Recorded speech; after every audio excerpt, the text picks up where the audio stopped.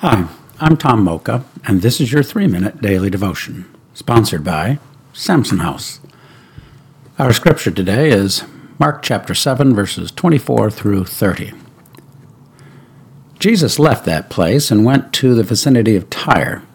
He entered a house and did not want anyone to know it. Yet he could not keep his presence secret. In fact, as soon as she heard about him, a woman whose little daughter was possessed by an impure spirit came and fell at his feet. The woman was a Greek, born in Syrian Phoenicia.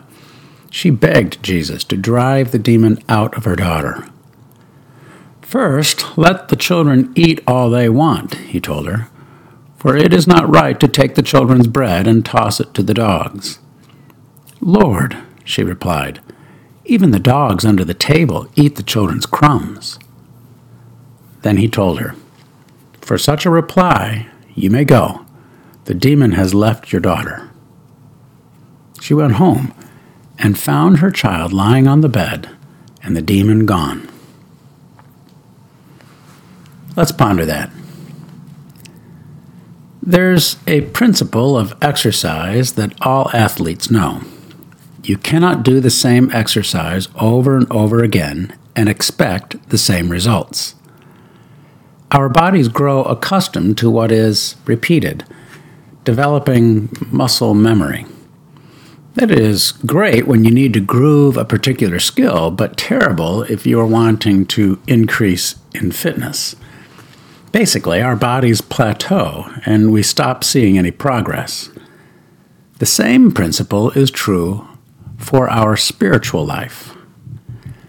Our faith must be tested and challenged if it is to grow and mature.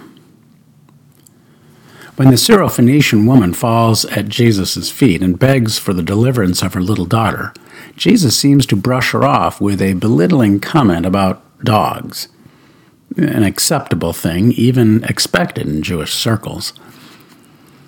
The Gentile woman is undeterred and presses her case, acknowledging even crumbs from Jesus' table would be enough. Jesus then commends her response, and her daughter is delivered in that very moment. She had faith. Jesus simply tested it to prove its strength. The testing of our faith is a good thing.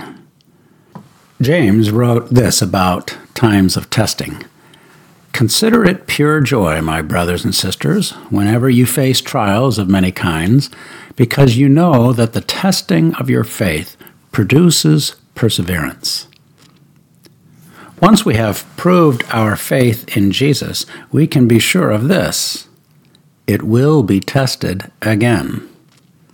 With each new challenge, our faith muscles grow in strength, and we find ourselves a little bit closer to our Lord.